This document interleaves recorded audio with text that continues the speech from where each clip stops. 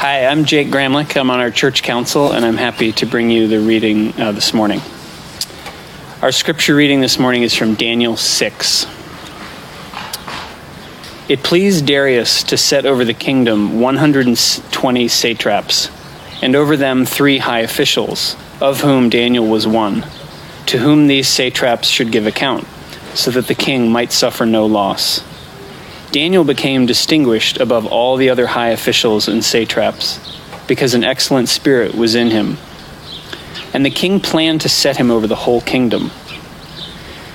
Then the high officials and the satraps sought to find a ground for complaint against Daniel with regard to the kingdom, but they could find no ground for complaint or any fault, because he was faithful, and no error or fault was found in him. Then these men said, "We shall not find any ground for complaint against this Daniel unless we find it in connection with the law of his God." Then these high officials came by agreement to the king and said to him, "O King Darius, live forever." All the high officials of the kingdom agreed that the king should establish an ordinance that whoever makes petition to any god or man for 30 days, except to you, O king, shall be cast into the den of lions. Therefore King Darius signed the document and injunction. When Daniel knew that the document had been signed, he went to his house, where he had windows in his upper chamber open toward Jerusalem. When he got down on his knees 3 times a day and prayed and gave thanks before his God, as he had done previously. Then these men came by agreement and found Daniel making petition and plea before his God. Then they went and said to the king, "Daniel, who is one of the exiles from Judah, pays no attention to you, O king, or the injunction you have signed, but makes his petition 3 times a day." Then the king, when he had heard these words, was much distressed, and set his mind to deliver Daniel. And he labored till the sun went down to rescue him. Then these men came, said to the king, "Know, O king, that it is a law of the Medes and Persians that no injunction or ordinance that the king establishes can be changed." Then the king commanded, and Daniel was brought and cast into the den of lions. The king declared to Daniel, "May your God, whom you serve continually, deliver you." And a stone was brought and laid on the mouth of the den, and the king sealed it with his own signet and with the signet of his lords. Then the king went to his palace and spent the night fasting. No diversions were brought to him, and sleep fled from him. The word of the Lord. Thanks be to God. Hey there, Christ Church Vienna. So we're looking at Daniel chapter 6. This is probably one of the most famous stories in the Bible, especially in the Old Testament. Most of you know about it, Daniel in the lion's den. And yet, as you read Daniel chapter 6, one of the things you figure out pretty quickly is it's less about Daniel and more about these other guys who are trying to trap Daniel. And yet they can't seem to do so. So we are now several chapters and actually many years beyond Nebuchadnezzar, who was the king in the first few chapters of the book of Daniel. He was the one with the dream and the fiery furnace. But now we are on to beyond Nebuchadnezzar's son to the next king named King Darius. King Darius becomes king of Babylon, and he sets over all of these officials to give governance to the land. But Daniel is one of the top 3. And he's so good that the king is going to put him in charge of everything, basically be the one in charge of everything. And all of the other officials were jealous and wanted to get rid of him. And so we read in verses 4 and 5 what they tried to do. Then they, these high officials, sought to find a ground for complaint against Daniel with regard to the kingdom. But they could find no ground for complaint or any fault, because he, Daniel, was faithful, and no error or fault was found in him. So these men said, "We shall not find any ground for complaint against this Daniel unless we find it in connection with the law of his God." So think about what's going on here. These guys, 100, 120 of them, many of them, they want to get rid of Daniel. And so what they do is they investigate his life. And he's got a long history. He'd been in governance for years and years, 70 years by this time. they could find nothing. It says there was no ground for complaint with him with regards to the kingdom, meaning he had never done anything wrong in his governance, in any of his past history. And he was a person without error or fault that they could find. The only thing they could get him in trouble with is if they made it illegal to worship the God that he loved so much. And so they did. What they did was they set up a new law. They set up a new law that said for 30 days, 1 month's time, for one short season, you can only pray to King Darius. You can pray to no other God. And anybody found praying to any other God besides the king would be thrown in a pit of lions. And so we read what Daniel does when he finds out that this has happened, starting in verse 10. So Daniel finds out that the document has been signed. This has gone into law. And then what does he do? Verse 10, he went to his house where he had windows in his upper chamber open toward Jerusalem. He got down on his knees 3 times a day and prayed and gave thanks before his God as he had done previously. Then these men came by agreement and found Daniel making petition and plea before his God. So a couple of things to look at here as we're looking at these verses is Daniel hears about this law, and then what does he do? He does what he always does. So he has an earnest devotional life. He is daily cultivating his intimacy and trust with God. There are 4 words used with regards to his prayers. It's prayers and thanksgiving, petition and plea. And the commentators suggest that these are showing the full gamut of the way that we bring our prayers before God. That prayers are intercessions. He's praying for other people, possibly the king, Babylon, Jerusalem. He's praying for others.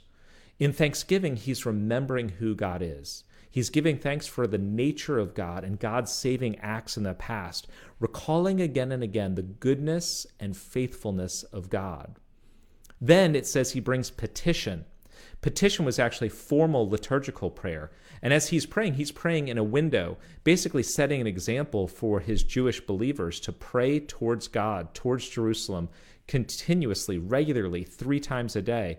And those petitions would have been like our prayer for purity or the Lord's Prayer, the sort of thing people could have joined in, acknowledging that God is not just his personal God, but is a God for the people, and historically so. And lastly, he brings pleas, which are his heartfelt petitions or longings for God. It's falling on the grace and mercy of God. It's acknowledging his dependence on God. So what we have here is he has cultivated a full gamut devotional life, and it's his habit. 3 times a day, heading towards Jerusalem, he practiced this in a way that his beliefs matched his doing. His practices were born out of what he actually believed. And he did it in a way that was private, but also with that open window, and the kind of person he was, it was also public. He was not afraid to be seen praying to God on his own. The crazy thing with this is the amount of courage it took for him to do this. I mean, after the king's decree that said you can only pray for 30 days to King Darius, what does he do? What does Daniel do? Well, he does what he always did. He does the same thing he does every single day. He goes to God in prayer 3 times a day, and he keeps doing it, even though this could get him in trouble. Where did this courage come from? One of the things I think we see in Daniel's story, and it's true throughout the Bible, is courage is not natural. Courage is not natural to anybody. People aren't just kind of born courageous. Courage is not natural, but it's also not accidental. The courage to do and say the right thing, even if it costs you, involves desiring and practicing the right thing day in and day out in small ways at all times. In other words, it involves integrity. And I want to think about that for a little bit, really built off of the couple of verses that talk about Daniel's faultless life and his habitual practice of prayer that got him in trouble. Integrity is born out of that word integer, which means a whole number. And if you think about it, to be people of integrity like Daniel was, is to be somebody who is not divided, not fractured, not one way in certain instances and another in others, or confused about what's right and wrong. It is to be whole, complete. And in a very simple way of describing it, it's to have your believing and your doing aligned. That what you do, how you act, is aligned with what you believe. Because what we do reveals what we actually believe. The things that we act on and how we live reveals what is truly important to us, what we value, what we'll say yes or no to. One of the challenges as we think about even that, the believing and doing being aligned to be people of integrity, is the statistics aren't great for Christians and their moral life with regards to following God's ways. We say we believe in God and want to follow his ways, but our marriages fall apart at pretty much the same rate as everyone else. We have people addicted to porn, struggling with their own lives of health and finances and relationships. We are broken and fallen people who don't look much different than people who don't believe in God at all. And on top of that, nowadays I think there's a lot of marks of hypocrisy amongst Christians, or political partisanship that gets incredibly intense, or just self-righteousness and meanness. I know not everyone does that, but one of the things that I've heard, and statistics will bear this out as well, is that one of the primary hindrances to people who don't believe in God hearing the gospel or wanting to believe in it is Christians themselves. The Christians that they've known don't resemble the Jesus that they've heard of, and they don't really want to hear the message anymore. I guess it makes sense, too. I mean, think about it like, I'm your pastor, right? I'm your pastor, and I am great at teaching. You like my messages, right? That's why you keep coming back. I'm pretty good at it. I'm comfortable speaking in front of people. But what if my life didn't align with my beliefs? Would you still listen? What if I was caught in adultery? Or if I had misused funds of the church for my own good? Or you found out I was being constantly verbally abusive to staff and people behind closed doors? Would you still respect my teaching? Would you still listen? No. And you shouldn't. You might still love me or care about me or be concerned about me and my life, hope that I'll turn to repentance. But my messaging, my teaching, would no longer have credibility. That lack of integrity is true for a pastor, but it's also true for all of us called to be made into the image of Christ, to be conformed to the image of Christ, to be people of integrity, to have beliefs and doing that align. And so then you actually have to also ask, what do you believe? It's one of the reasons why I push really hard on having theological and intellectual integrity.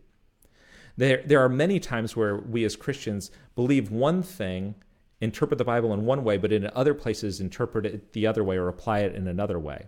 So sometimes we follow God's ways because that's what we believe, and other times we follow what we think or feel and don't really look at what the Bible says. We lack a theological integrity because we lack an intellectual integrity, and it takes work to do so.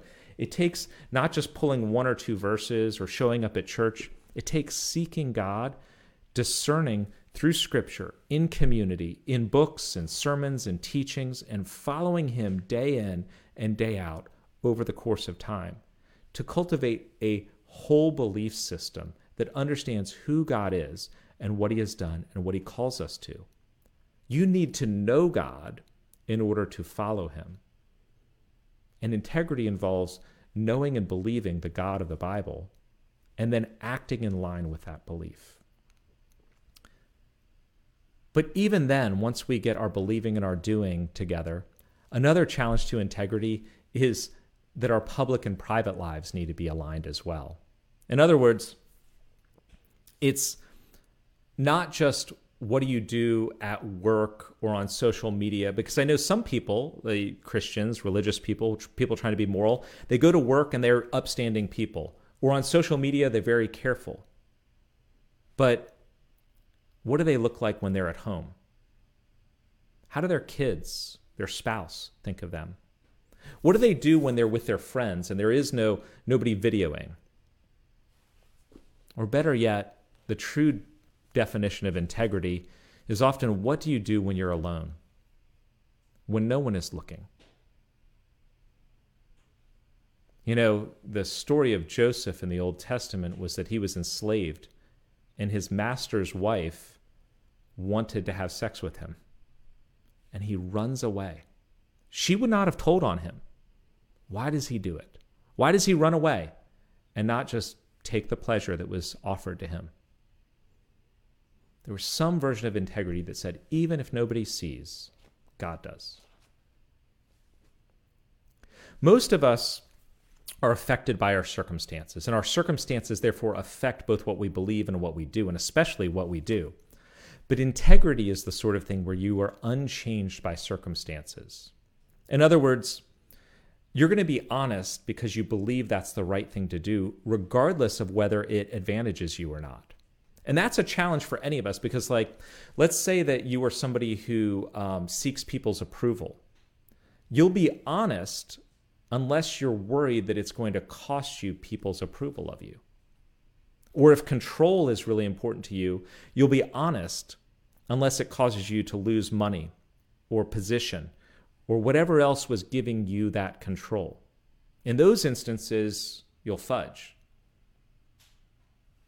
The circumstances will affect you. But when your belief and your doing are aligned, and your public and your private are aligned, you're able to have that integrity. A good way to think about it visually is a Venn diagram. So in a Venn diagram, you have overlapping circles, but they don't align completely. For most of us, our believing and our doing align somewhat. Our public and our private lives align somewhat, maybe more than others. There's some version of, okay, here's where what I believe and what I'm doing actually comes together. But at other points, I'm maybe swayed by what people think or my circumstances or what I feel and want in that moment, even though I know it's against my beliefs. But integrity is having one circle. It's when all of those things align completely. It's a life where our beliefs and our actions are aligned, where our public and our private lives are aligned. Integrity is a life that is whole in all places at all times.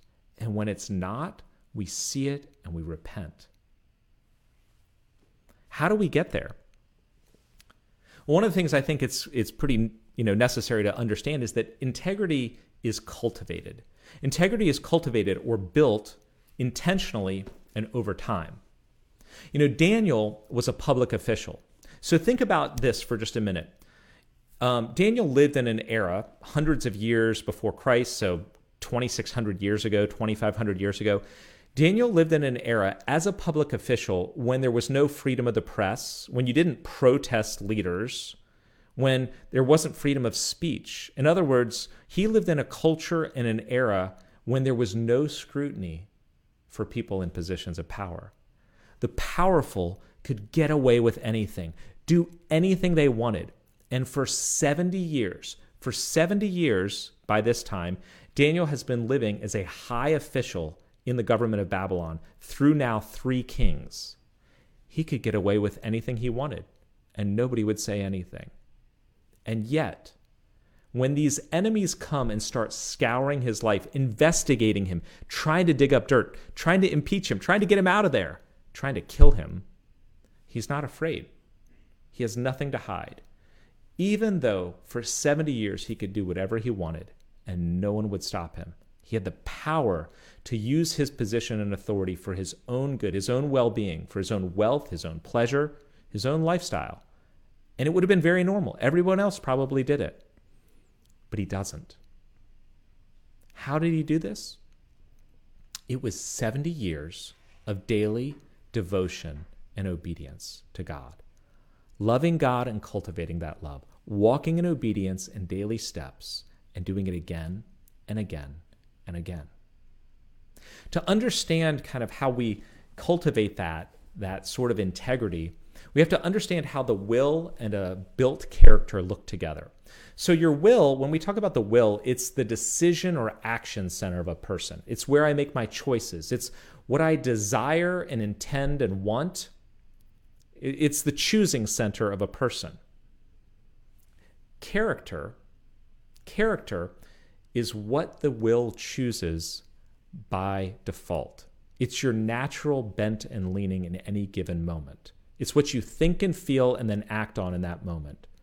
So a person's character exists whether they have good character or bad character, but their character is the summation of their natural and default will choices. But what you think about and what you feel, which kind of feeds your will, what you're thinking and feeling in any given moment, what you think and feel is not incidental. In other words, it doesn't just happen in the moment. Thinking and feeling, what we think and feel, is actually cultivated over time as well.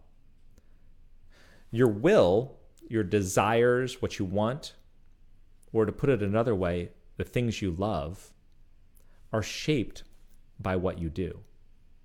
James K. Smith talks about this in his writings. The things we do, and the things we do habitually, again and again over time, they're actually doing something to us. They're shaping our loves, our will, and therefore our character. He says, you are what you love, and you love most what you do most often. So that's where another word comes in that's really kind of helpful. Habits. Integrity does not happen accidentally. It's not like some people are just born with integrity or they're good at it. They're a natural, like a prodigy on the piano who just picks it up at age 2 and just starts playing the piano. Integrity does not happen accidentally. It's not much different than, say, a resume or a credit report. Why, if you're hiring somebody, do you not only look at their resume, but you look at their past things that they've accomplished, their past performance? You talk to people who've worked with them.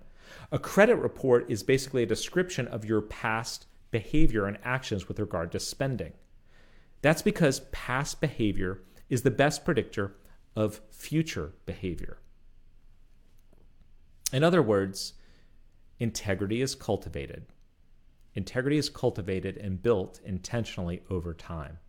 The habits we choose day in and day out, the life that we are living now in day-to-day moments, is building up a character that is one with integrity or that is moved back and forth depending on the circumstances. So how do we cultivate this integrity? I'm going to give us a couple of simple words. It's take stock, take steps, and take someone. This is my own making this up. But in one way, one of the most important things we need to do is take stock. Be honest with ourselves. What are our weaknesses and our holes? Do I have theological integrity? Or do I need to spend the next few years cultivating an understanding of who God is and what he has done? What are the places that I need to be involved in order to do that? What things should I be reading, thinking about? People should I be talking to?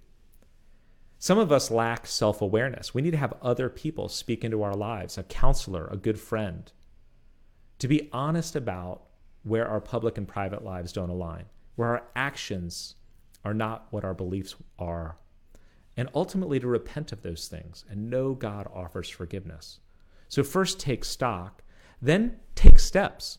I talked at the beginning of our CCV at Home this morning that we're approaching Lent, and it's a season when people often take things off of their life and add things on. And so it's, sometimes people stop eating certain foods or they start taking on prayer. And I would say this could be a season where you begin to take steps of cultivating the sort of integrity that you want in your life based on who you know God is and what he has called you to. So think about the sort of things that maybe you need less of in your life And what does it look like to replace them with daily steps like Daniel did? 3 times a day, he went to the same place and he prayed. And he cultivated that time. And we do this, we know this with other things as well, right? Like if you're trying to get healthy, you don't just all of a sudden stop liking sugar. It takes time. And you cultivate it over time through replacing it with other foods and making choices daily that over the course of time make you a healthier eater. Or you begin exercising more. You don't just enter your freshman year full of muscles. You begin that freshman year lifting weights. And by the time you're a senior playing on the football team, you are actually 40 pounds of muscle heavier and bigger and stronger. The same is true with our spiritual lives. Lastly, take someone. We're not meant to do this alone. It's not an internal thing. Daniel again and again is doing it with other people. And he's doing it in this instance publicly. That's the great lesson of Alcoholics Anonymous, is you're not meant to do this alone. You need other people. So open yourself up. The only way to have integrity is to open yourself up. Okay, so you're probably feeling a little bit guilty, a little bit overwhelmed, and a little bit like I'm just asking you to do stuff. Where do you get the power to do this? Let me tell you, it's not just willpower. It's not just, okay, I'm gonna go be a better person. Now look, integrity is character. It's a person who believes and does, their believing and their doing, their public and their private are all aligned. It's the one circle. But our actions, the things we do, flow out of a will. And your will is your thinking and your feeling, your desires and your wants. Your will is built out of what you love. Your heart. That's the very thing God is after. God is after your heart. He's after a heart that is aligned to Him. In order to have a heart that's aligned to Him, you need to rest in God, to find in Him your first love, to desire God most. And that means you need to know God loves and cares about you most. That's where we get the good news of the gospel. And actually, we see it in the story of Daniel himself. You know, Daniel is not just an example. He is what theologians call, what biblical scholars call, a type of Christ. In other words, he's not just an example, go do what Daniel did. Rather, his life is one that points ahead to Christ. When we see Daniel, we're getting a glimpse, a shadow of the reality of Christ, of the gospel itself, pointing to the true salvation that God offers us in Jesus. You know, the rest of the story is that after these guys accuse Daniel and they find him up in that room praying, they bring him before the king and say, Daniel broke your law. He's been praying to his God. And if you're king and your laws mean anything, you've got to throw him in the lion's den. And so King Darius was pretty upset about this because he realized he's been duped, but he also has to follow the laws. And so he tries all night long, it tells us in the passage, to find some way to let Daniel go, but he can't. And so the next day, he takes Daniel, and he says to him, I hope your God will save you, but I wash my hands of this. And Daniel gets tossed into what is a pit, and a rock is rolled over the mouth of the pit, and he puts his signet ring to seal it, and inside is death for sure, the lions. And yet, the next morning, the king, who never slept, rushes out to what should be Daniel's tomb, has the rock unrolled, and calls out, Daniel, did your God save you? And Daniel says, yes, my God saved me, and I have been vindicated before him and before you. That's the story of the last chapters in Jesus' life, too. He was blameless before man and before the Father. And yet he's falsely accused by people in power. He's brought before a functional king who wants to have nothing to do with it, but is caught by the law. And he's executed. And he's thrown into a tomb, and a rock is rolled over, and a signet ring puts a seal on it. And in the morning, 2 days later, he's seen alive. The Father brings him to life, and he is vindicated.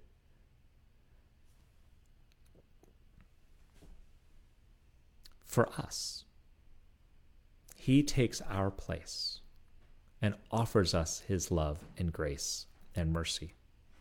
You know, if you're able to cultivate the kind of character that has integrity, the oneness of life, if you're the kind of person whose beliefs and your actions publicly, privately align with a Christ-likeness, it does not mean that people are going to like you.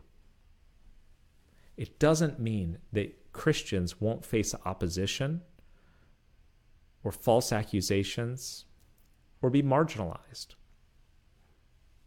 But even when that does happen, we can know because of Jesus that God knows.